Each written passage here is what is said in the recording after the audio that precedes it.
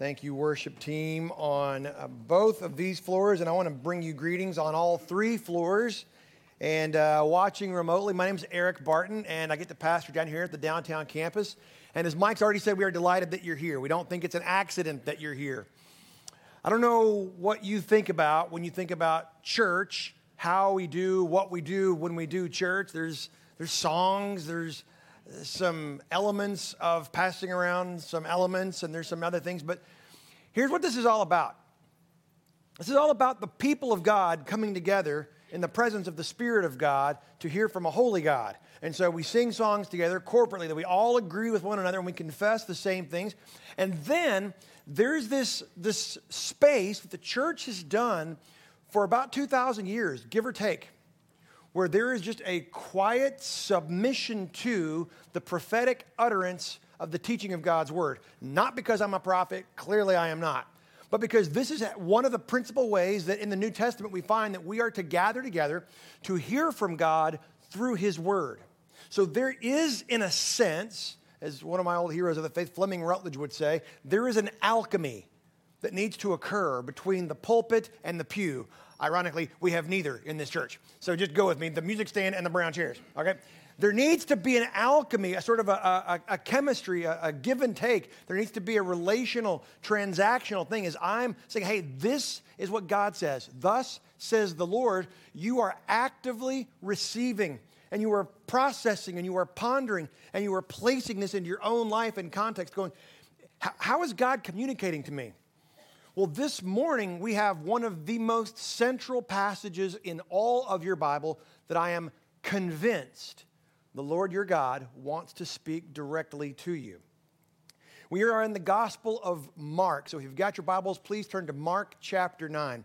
When I was a little kid, way back, there was a silly little song that we used to sing on Wednesday nights at church, and it went something like this: bullfrogs and butterflies, they've both been born again. Some of you of a certain age, you remember that. The rest of you are going, what are we singing bullfrogs and butterflies for? Yeah, I got one here. I see that hand. Every eye closed. No, I'm kidding.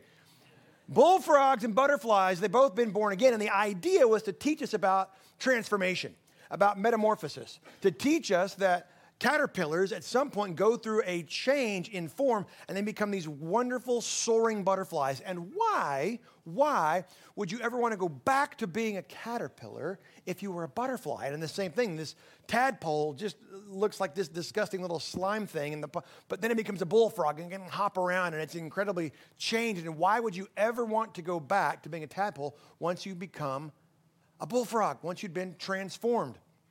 Well, this morning we get to look at exactly that. We've been saying all this semester in our sermon series on the book of Mark that the more we examine the object of our faith, the more our faith grows. And so we want to look directly at Jesus. We've made it through 8 chapters of the Gospel of Mark.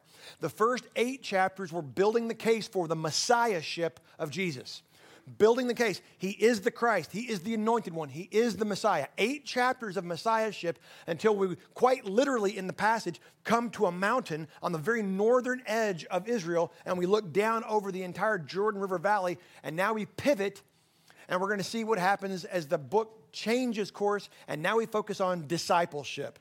So 8 chapters establishing who Jesus is, and then 8 chapters, how then shall we live in view of this Messiah? How then shall we live? What are we supposed to do in our everyday going about kind of life? So we've been saying the King has come. His kingdom is here. Now at long last, after 8 weeks of the Gospel of Mark, I really want to make a big deal about that. The King has come. His kingdom is here. And now you're about to see it. So in the Gospel of Mark, beginning in chapter 9, Mark says, and he said to them, Jesus says to them, truly I say to you. Well, we got to have a very quick context. Remember, they're way up north of Israel in Caesarea Philippi, where good little boys and girls from Israel, they do not go. It's a horrible, lewd, disgusting place of pan worship. And Jesus, on the way up there, asks the disciples, hey, who are people saying that I am? What's the word on the street? And they say, well, some people say you're Elijah, some say you're John the Baptist, some say you're just one of the prophets. And Jesus says, well, that's cute and all, that's great, but what about you? Who do you say that I am? And Peter steps up and goes, you are Mashiach. You are the Christ. You are the anointed one, the only one that has been anointed as prophet and priest and king. It's you. And Jesus says, that's great, Pete. I don't want you talking about this. Let me tell you something else.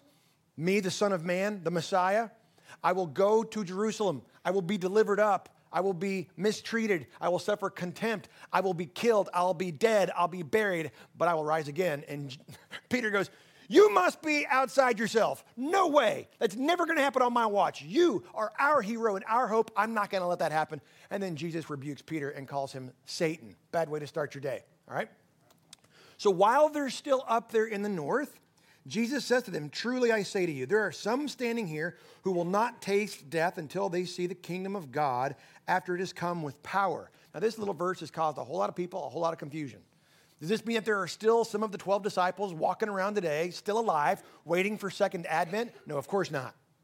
I mean, some of them are going to actually see the full manifestation presented before them before they taste death, and they're not going to die in the process. Some of them will have to wait until after they die for this to occur. Peter talks about this in his second epistle. Let me read this. In Peter's second epistle, he talks about this. He says, we did not follow cleverly devised myths when we made known to you the power and coming of our Lord Jesus Christ, but we were eyewitnesses of his majesty. For when he received honor and glory from God the Father, and the voice was borne to him from the majestic glory, this is my beloved Son with whom I'm well pleased, we ourselves heard this very voice borne from heaven, for we were with him on the holy mountain. And we have the prophetic word more fully confirmed, to which you will do well to pay attention as to a lamp shining in a dark place, until the day dawns and the morning star rises in your hearts. What we're about to see was a profound moment for Peter, and he explains what Jesus meant by writing this in his epistle, that Jesus shows them the full coming manifestation of the glory of the kingdom of God.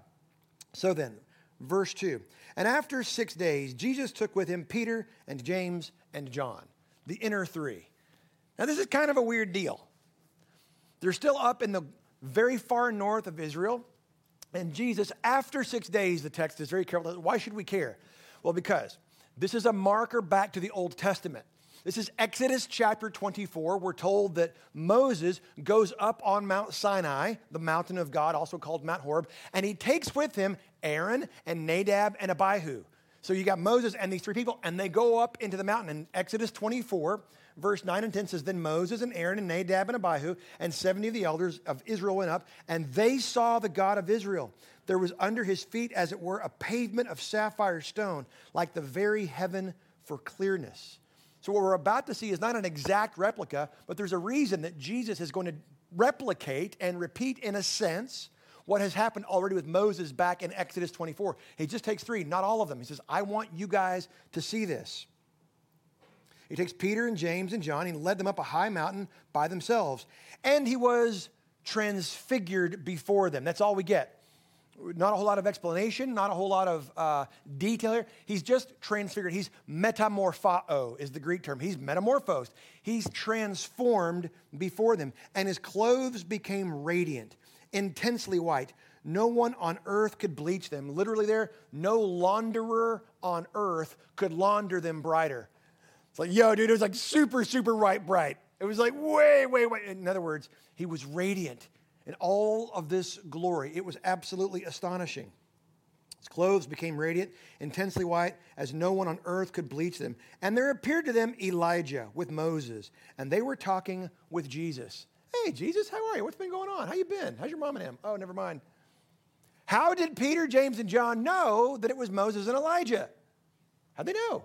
Well, name tags. Hello, my name is... No, clear. And there were no pictures. They were seeing them as they actually were, fully known.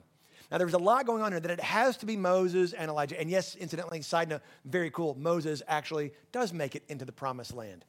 He's told in his life back in the Old Testament, you're not going to go in the promised land. But here, he's talking with Jesus, and he's in the promised land. Moses is representative of the law, Torah, God's revealed code of righteousness. This is what it looks like when the kingdom is enacted on earth. It's Moses, he's the law, and Elijah represents the prophets. God speaking to the people through the prophet, calling them to repentance. Turn. I am a God of mercy and justice, so turn. So you have Moses and Elijah going up on a mountain. You see this a lot in 1 Kings 19. Elijah spends 40 days up on Mount Sinai and God tends to him. Moses spends all this time up on Mount Sinai. And so it's those two. And the Gospel of Luke, in describing this story of the Transfiguration, says that Moses and Elijah were talking with Jesus about his departure, literally his exodus. This Transfiguration story appears in Matthew and Mark and Luke. It is absolutely central to understand Jesus' ministry when he comes. The King has come.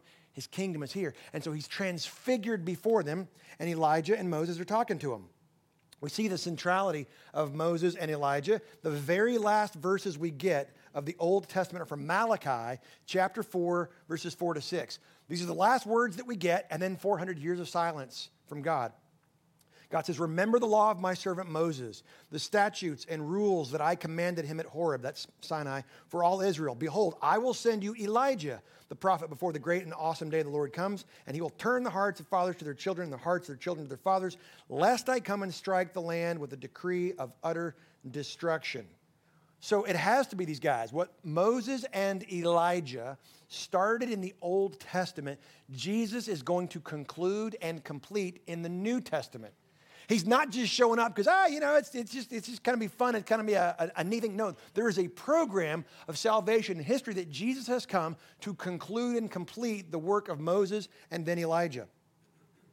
Verse 5, and Peter said to Jesus, Rabbi, this is cool. Like it doesn't usually happen that your rabbi just bursts into bright, white, radiant light, right? Rabbi, this is really cool. It's good that we're here. Let us make 3 tents, one for you, one for Moses, one for Elijah. We'll pull out some flashlights. We'll have s'mores. It'll be a hoot, Jesus. Now, Pete's missing the point. He's doing his best, but what are you saying when there's Moses and Elijah and your rabbi, your master, your teacher, your friend is transfigured before you? And he's trying to equate it with probably one of the feasts of Israel, the Feast of Sukkot, of Tabernacles. Hey, this is really good. Let me show you some hospitality. But, verse 6, he did not know what to say. He was just completely befuddled because they were terrified. This is not the normal kind of thing that happens. And a cloud, a nephele, surrounds them. This is not just an atmospheric bunch of moisture. This is a presence. A nephele is like the presence of, we would say, probably the Holy Spirit. And so we're about to see a triune manifestation in some capacity of the Godhead. A cloud overshadowed them, and a voice came out of the cloud. This is my beloved son. Crucial. This is my beloved son. Listen to him. Hear him. Heed him. So you've got the affirmation from God coming from this cloud that represents probably the Spirit, and there is Jesus. This is another inauguration. We saw Jesus receive this same affirmation at his own baptism. When the Father speaks, the Spirit descends like a dove, and it inaugurates the first 8 chapters to show us Jesus' messiahship. Now we're going to get another affirmation that inaugurates what he must now go and do and accomplish. And so then how are the disciples to live in view of who this Jesus is and what he's going to do? This is my beloved son. Listen to him. And suddenly, looking around, they no longer saw anyone with them but Jesus only. I have to make sure I'm super clear on this. This is not just so that we can see that Jesus is divine, that he is deity. That's true. Jesus is divine. Jesus is deity. And Mark will make that point over and over again. The point of this, that Jesus has already told us, is that they would see the coming of the kingdom of God in power. Jesus looks like this because he's utterly immersed, bathed in the affirmation, the love of God the Father. Now you have to understand that, or the rest of this chapter will not make sense. It's not just showing that Jesus is shiny and bright. It is showing this is the kingdom coming in power. This is what it looks like when someone is fully bathed in the love and affirmation of God the Father. Mark's not trying to say that Elijah and Moses are divine. Of course not. But they are representative of the law and the prophets in the presence of a loving God who is affirming his son. Now that is all the interpretive difference in the world. And I want you to see, what does that have to do with me as I'm sitting here in the brown chairs on all 3 of our floors? What does it have to do with me? Well, stay put, stay tight. So they look around, they saw no one with them but Jesus only. So Moses and Elijah are just gone. The cloud dissipates immediately, and there's just Jesus. And as they were coming down the mountain, he charged them to tell no one what they had seen until the Son of Man had risen from the dead. They're going, risen from the dead? But this can't happen. Like, there's not even a category for that. The one that we just saw, he can't die. He's going to wipe out the Romans. No way. There's no way that what we just saw, he can't. And so they're totally confused. It doesn't make sense. The Son of Man title from Daniel chapter 7, he can't die. There's no way this makes sense at all. And so he says, I don't want you to talking about this. People will misunderstand. You'll call me the Christ. You'll talk about what I looked like on this mountain, and then people will rally behind me, try to crown me king prematurely. That's not why I have come. I have come to show you the kingdom manifest in power. It's not what you expected. Sit tight. So they kept the matter to themselves, questioning what the rising from the dead might mean, because they just can't understand it at all. And they asked him to clarify. So they deflect. They don't understand what's going on exactly. So they asked Jesus some clarifying questions and in trying to deflect their confusion. And they said to him, why do the scribes say that first Elijah must come? And he said to them, Elijah does come first to restore all things, and how it is written of the Son of Man that he should suffer many things. Most people miss that statement. Jesus tells them, hey, you should have already known that I'm going to come and suffer. All you wanted was the conquering king, but you've forgotten all the parts of Isaiah 53 that says, I must come and suffer. It was written of the Son of Man that he should suffer many things and be treated with contempt. But I tell you, Elijah has come, and they did to him whatever they pleased, as it is written of him.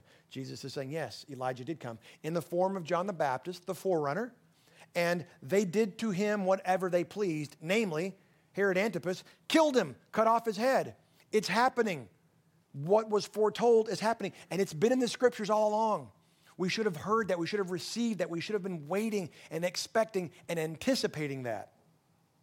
Well, verses 14 and follow, I want to do something a little bit different. Since we have a Messiah that is willing to die, how should we live? Well, this sets us up for our big idea. Since we have a Messiah that is willing to die, what is our big idea? It goes like this: be transformed. How does a person be transformed? I'm going to give you 7 little vignettes from this chapter to show us how to be transformed. That is God's will for our lives. Bullfrogs and butterflies. We are to be transformed. How does that happen? Now, each one of these little paragraphs is in and of itself a marvelous little vignette that we could do an entire sermon on. We're not going to. I don't want to examine trees this morning. I want us to see the forest. Each one of these things is showing us, in view of what they've just seen on the mountain, the kingdom of God coming in power, what is God's plan for our life? That we be transformed. How are we to be transformed? Let's start reading verse 14. And when they came to the disciples, they saw a great crowd around them and scribes arguing with them. So they come down the mountain. The other 9 disciples are there, and there's a ruckus. And the legislators, the guys who write all the additional code above and beyond Torah, they're all there, and there's a bunch of people arguing with one another. They're still way up in the north near Caesarea Philippi. And immediately, all the crowd, when they saw Jesus, were greatly amazed and ran up to him and greeted him. And he asked them, what are you arguing about with them? And someone from the crowd answered him, Teacher, I brought my son to you, for he has a spirit that makes him mute. And whenever it seizes him, it throws him down, and he foams and grinds his teeth and becomes rigid. So I asked your disciples to cast it out, and they were not able. I brought my son to you, Jesus. I came all this way, and you weren't here, so I asked your disciples, and they did no good. What's this all about? Watch Jesus' response. And he answered them, O faithless generation, how long am I to be with you? How long am I to bear with you? Bring him to me. It seems kind of harsh. Like, whoa, Jesus, his dad's got a demon-possessed son, and you're calling the whole generation faithless? Well, there's a reason for that. And they brought the boy to him, and when the spirit saw him, immediately it convulsed the boy and fell on the ground and rolled about, foaming at the mouth. And Jesus asked his father, how long has this been happening to him? And he said, from childhood, meaning basically his entire adolescent life. And it has often cast him into fire and in water to destroy him. But if you can do anything, have compassion on us and help us. And Jesus said to him, if you can, all things are possible for one who believes. And then this famous verse, Mark 9:24. Immediately, the father of the child cried out and said, I believe, help my unbelief. You ever been there? I sure have. But the more we examine the object of our faith, the more our faith grows. That's how our unbelief is helped. We look at Jesus. And when Jesus saw that a crowd came running together, he rebuked the unclean spirit, saying to it, "You mute and deaf spirit, I command you, come out of him and never enter him again." And after crying out and convulsing him terribly, it came out, and the boy was like a corpse, so that most of them said, "He's dead." But Jesus took him by the hand and lifted him up, and he arose, because that's what Jesus does. He takes dead things and he makes them alive. He raises them to walk in newness of life, because that's what Jesus does. And when he had entered the house, his disciples asked him privately, "Why could we not cast it out?" Every other sign in Mark thus far, every other healing, the crowd is stunned, they're shocked, they're amazed, and they applaud and they go crazy. Not this time. This one was just for the disciples. They enter some house up near Caesarea Philippi still, and they don't understand. Why were we not able to cast it out? In Mark chapter 3, Jesus calls his disciples to himself on a mountain. He says, "I'm calling you to me, you 12, so that you will be with me, so that you will proclaim the kingdom, and so that you will cast out demons." And then in Mark chapter 6, the longest day, he sends them all out 2 by 2. And they are successful casting out demons. But now they encounter this one, and they have no luck. They do no good. What's the difference? And Jesus answers, verse 29, and he said to them, "This kind cannot be driven out by anything but prayer." Which has caused a lot of people, a lot of conversation, a lot of confusion. Like, oh, okay, so there's some demons that you have to go this particular technique. No, not Jesus' point. His point is, you never had any ability whatsoever to cast any demons out on your own. All that power is mine. You began to rely solely on yourselves, thinking that it was about you, your calling, your strength, your gift, your talent, your intellect. No, that's why he calls them a faithless generation. You have to trust Jesus. And so our very first point, since we have a Messiah, this glorious one who is willing to die, we are to be transformed. How are we to be transformed? The first one goes like this, and these are all going to sound very, very familiar. First one goes like this: transformation requires reliance on Jesus. God's will is that you be transformed. And for that to occur, you and I must rely on Jesus. It is about praying in his name, ingesting his word. It is his life that we live, not our own. That's how this impacts each of us directly. Since we see what this Messiah is and what he's willing to do to invite us into that kingdom that he showed Peter, James, and John, how are we to live? We are to be transformed. How? Transformation requires reliance on Jesus. Well, verse 30. They went on from there and passed through Galilee. So they're going to continue on going south. And he did not want anyone to know, for he was teaching his disciples, saying to them, "The Son of Man is going to be delivered." This is the second of 3 times when Jesus gives them a full program of how this is going to go. Coming down the mountain, now pointing almost, as it were, all the way to Jerusalem, all the way south. This is what's going to happen. The Son of Man is going to be delivered into the hands of men, and they will kill him. And when he's killed, after 3 days, he will rise. But they did not understand the saying and were afraid to ask him. Every of these 3 times, each one, they react so comically and yet tragically wrong. They just don't get it. Watch how they respond when Jesus just says, "I'm the Son of Man." The one from Daniel 7, who's presented before the Ancient of Days that you just saw in glory, and I will go and die to take away the sin of the world. And they go, huh. Well, verse 33, as they came now to Capernaum, and when he was in the house, he asked them, "What were you discussing on the way?" But they kept silent. For on the way, they had argued with one another about who was the greatest. Like, you got to be kidding me. You would never make this up. We've just seen Jesus talking with Moses and Elijah on a mountain transfigured, and their reaction, he goes, "Hey, you know what? Yeah, but Thaddeus, you weren't up there. I was. That's right, Bartholomew. Nobody even knows who you are. That's right. Well, James, I was actually closer. And Peter, you were a goofus. You were making tents." And so they're trying to establish a pecking order. And Jesus knows what's going on. They kept silent for the way they had argued with one another about who was the greatest. And he sat down and he called the 12 and he said to them, "If anyone would be first, he must be last of all and servant of all." Just like you're going to see from me. The way up is down. The way to be at the highest is to go the lowest. Now watch what Jesus does. And he took a child and put him in the midst of them. And taking him in his arms, he said to them, whoever receives one such child in my name receives me. And whoever receives me, not me, but him who sent me. Jesus uses a child as an object lesson. Why? Because children are such a perfect picture of humility.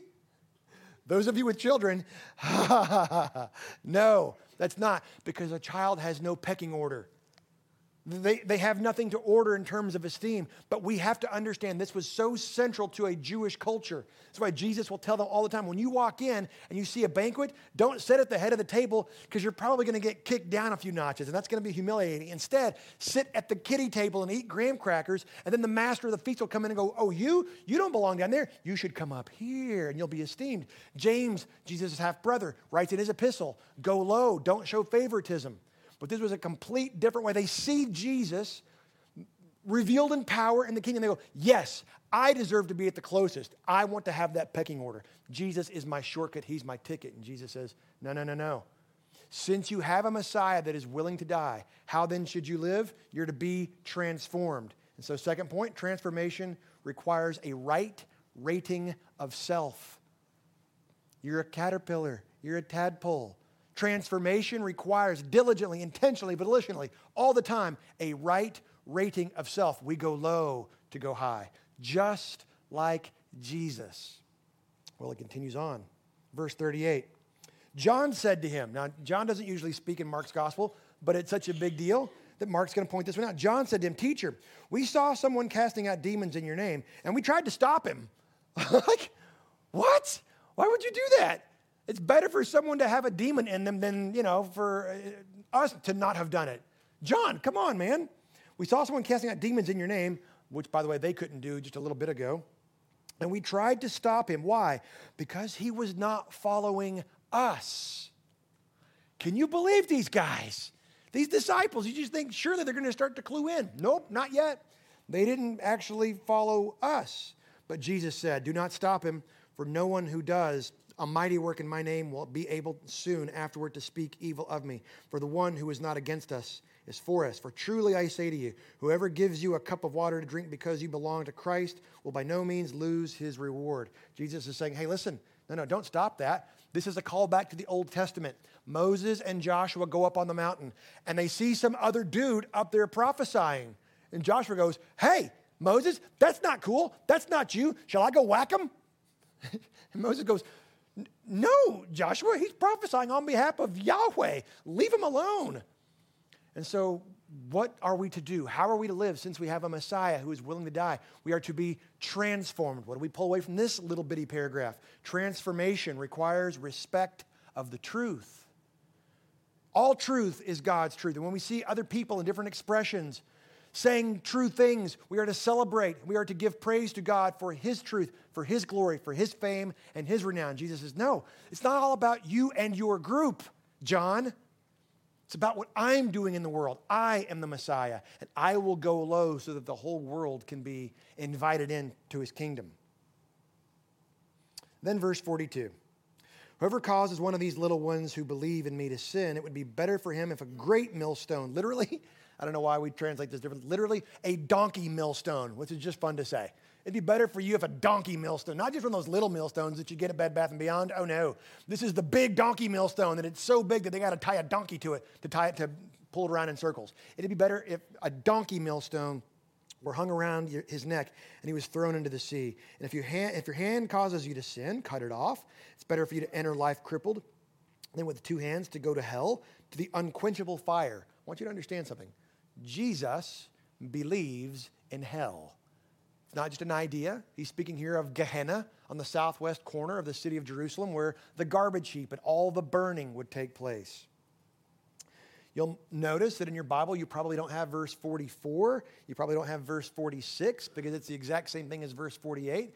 Most manuscripts don't have those verses repeating like that, so most translations just take them out. Don't worry about that. Verse 45, and if your foot causes you to sin, cut it off. It's better for you to enter life lame than with 2 feet to be thrown into hell. Whoa, Jesus, are you actually calling people to self-mutilate? No, absolutely not, and of course not. That would be a violation of his own word. He's speaking metaphorically. Verse 48, where their worm does not die and the fire is not quenched. You know, like in Jerusalem, in Gehenna, what it's called. They would have been very, very familiar with that. For everyone will be salted with fire. Salt is good, but if the salt has lost its saltiness, how will you make it salty again? Have salt in yourselves and be at peace with one another. Sin is a really big deal, Jesus wants them to know. So, since we have a Messiah that's willing to die, how should we live? One of the old Puritans, John Owen, said, always be killing sin, or sin will always be killing you. How should we live? We are to be transformed. And how does transformation happen? Transformation requires recognition of sin. Sin is anything that proceeds apart from faith. Why am I thinking, feeling, doing, speaking these things? Because at some level I don't believe the gospel. And it is a big deal. Yes, Jesus is speaking metaphorically. Do not wink and grin and snicker at sin. It is a horrible thing, but it is no match for God's grace. So this long chapter, Mark chapter 9, all 50 verses, what are we to take away from this? We are to be transformed. A couple more points on this. 3 more summary points. I mentioned that metamorphao, when Jesus is transfigured. That word only happens 4 times in your New Testament. Once in Mark's telling, once in Matthew's telling, and it happens 2 other places that we are to be transformed. Now I want to narrow and come down in this funnel with some specificity. Next point, transformation requires regarding the Savior. God's plan for our life is that we be transformed. How does transformation happen? It requires regarding our Savior. Paul says in 2 Corinthians 3:18, and we all with unveiled face, beholding the glory of the Lord, are being transformed into the same image from one degree of glory to another, for this comes from the Lord who is the Spirit. Paul's describing what happened on the Mount of Transfiguration. The Spirit's presence is in the process of trying, as we speak, in the here and the now, to transform you. Into what? The very image of Jesus.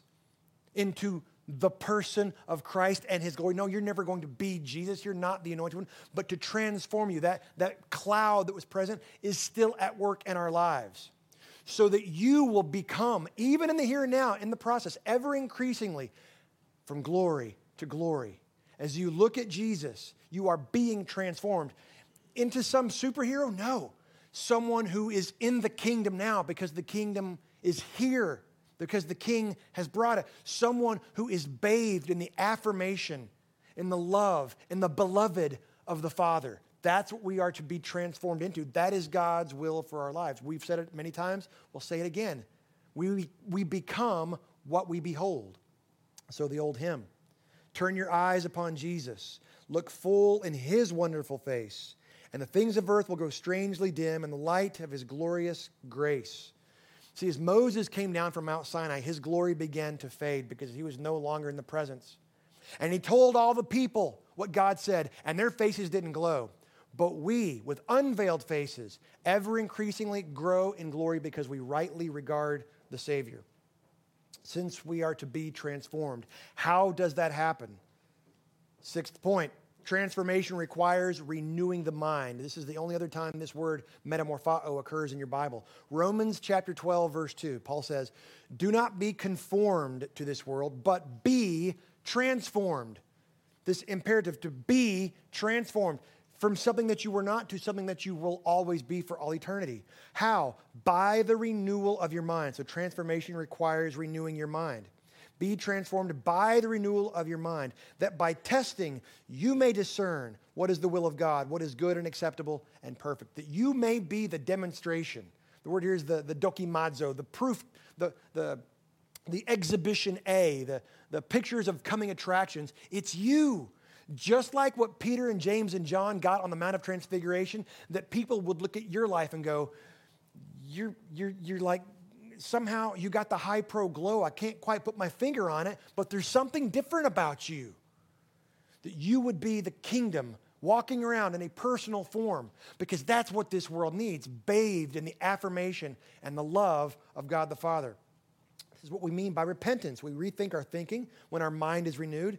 Our thoughts and our feelings about Christ are always growing, and we are changed. We walk around as demonstrations of the kingdom, little personified picture of this coming attraction that is God's kingdom fully manifest. So, be transformed. The seventh point, finally at long last, goes like this. Transformation is real. I think we often, sitting in these brown chairs on whatever floors or watching remotely, we get bogged down into the mindset as Christians that says we simply have to slog out this life until we die or Jesus returns. But that's not what Jesus is showing the disciples as he comes down from the mountain. No, no, no, no. I'm inviting you to be in the beloved. Transformation is real. It is God's plan for your life. The good news of the gospel is that transformation really and truly is made available to you and me here and now. This is God's plan for our lives. We've been given all that we need for life and godliness now. He is enough. The work of the Son and the Spirit, it's enough. And his plan is that we ever increasingly be transformed into his image. This is why the New Testament epistles will call us again and again and again, the beloved. That is a title reserved only for Jesus. But the New Testament wants us to know that that is true of us. What Jesus experienced and what they saw Jesus on the Mount of Transfiguration, that is our certainty. So a person who knows that that is their absolute eternal certainty, why would they ever want to return back to being a caterpillar or a tadpole? What we see in Christ on the mountain, that is our destiny. That is what God is doing already, but not yet. We are to be transformed. Transformation is real. This is God's will. See, the more we examine the object of our faith, the more our faith grows. Maybe you're here this morning and you're not a believer. You're just trying to get to the end of the race and have a little more gold stars than red X's. And I want you to hear the gospel, the good news of what God has done in Christ to redeem us to himself and to one another. He invites us to live with certainty now that we are of the kingdom. We are from the future, living in the present now. And so I invite you to believe. For the rest of us, perhaps you've fallen into the rut of, like the disciples, trying to figure out who's better. We say there's no the comparison is the thief of joy unless you think you're better. And then it's very joyous. But no, there's no pecking order. Christ is the one who takes us high when we are willing to go low. So I want to remind us to be transformed. This is God's plan for your life. Let's pray together. Father, we do thank you for the morning, for the opportunity to hear your plan, the lengths that you were willing to go in Christ, to show what it looks like when a person is bathed in your affirmation and your love. So I pray, God, if there's anyone here this morning who does not know you, that does not feel that, does not live in that you would move irresistibly by your Spirit and lead them into a saving knowledge of your Son, that they would step out of death and into life. And for the rest of us, Father, would you remind us that there's a reason we are not raptured instantly into your presence when we are converted. And that is because we are to be perpetually in the process of being transformed. This is God's plan for each of our lives. This is your plan, Father, for all those around us, that we would be transformed. So we pray all these things, Father, in the power of your Spirit and in the name of Jesus. Amen.